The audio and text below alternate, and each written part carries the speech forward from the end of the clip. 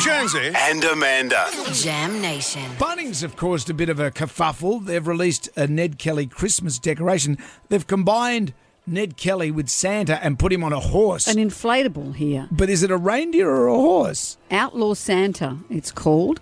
There's a lot of metaphors mixed here. Yeah, but I think it's funny. Lots of people don't like it. Well, they've said it's losing the goodness of Christmas. It's tacky, poor taste. This is an interesting and fair enough take. He was a murderer. He was a police killer. Should we be celebrating him?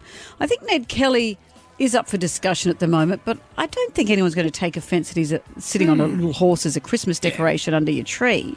I mean, it's not like Ivan Milat. No, you're not putting but who knows? In hundreds of years' time, they might say, oh, you know what, he was all right. That's a discussion for them. Yeah, that's for future generations. He looks a little bit like Bender from Futurama, don't you think? Bender the robot. I know you don't like Futurama. I don't like Futurama. I've learned something about women. They don't like Futurama or Subway or Yum Cha. Things that women don't like. Okay, add that to the list. So what do you think? Would you find it offensive to have a quirky Christmas decoration? It's an inflatable Santa with a slight helmet on, Ned Kelly-ish. What's it going to cost on a me? horse? $99. Yeah. He's also got a sack of toys and a Santa hat. It is mixed imagery. It's a lot there. But it is funny. I think it's funny. As I said, lots of people don't. What do you think? People love him. I think he was like the quintessential Australian who was fighting back against the man. Well, you don't even have to like Ned Kelly to go, you know what? I think that's funny. How do you feel? Ned Kelly for Christmas. Does it pass the pub test? You know what? I think it's fantastic. The last generation that's brought war into Australia. Australia's Christmas has been stripped.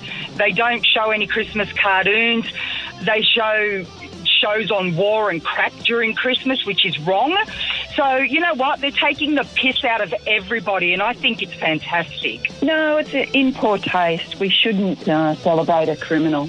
I don't think there's a problem with having Santa in an iron burqa. I think it's nice and quirky. It should pass the pub test because he was a great guy. He was the boss of everything. Okay. Well, you know. It's a mixed bag, isn't it? Life is like a box of chocolates with the old pub test. A couple of soft centres.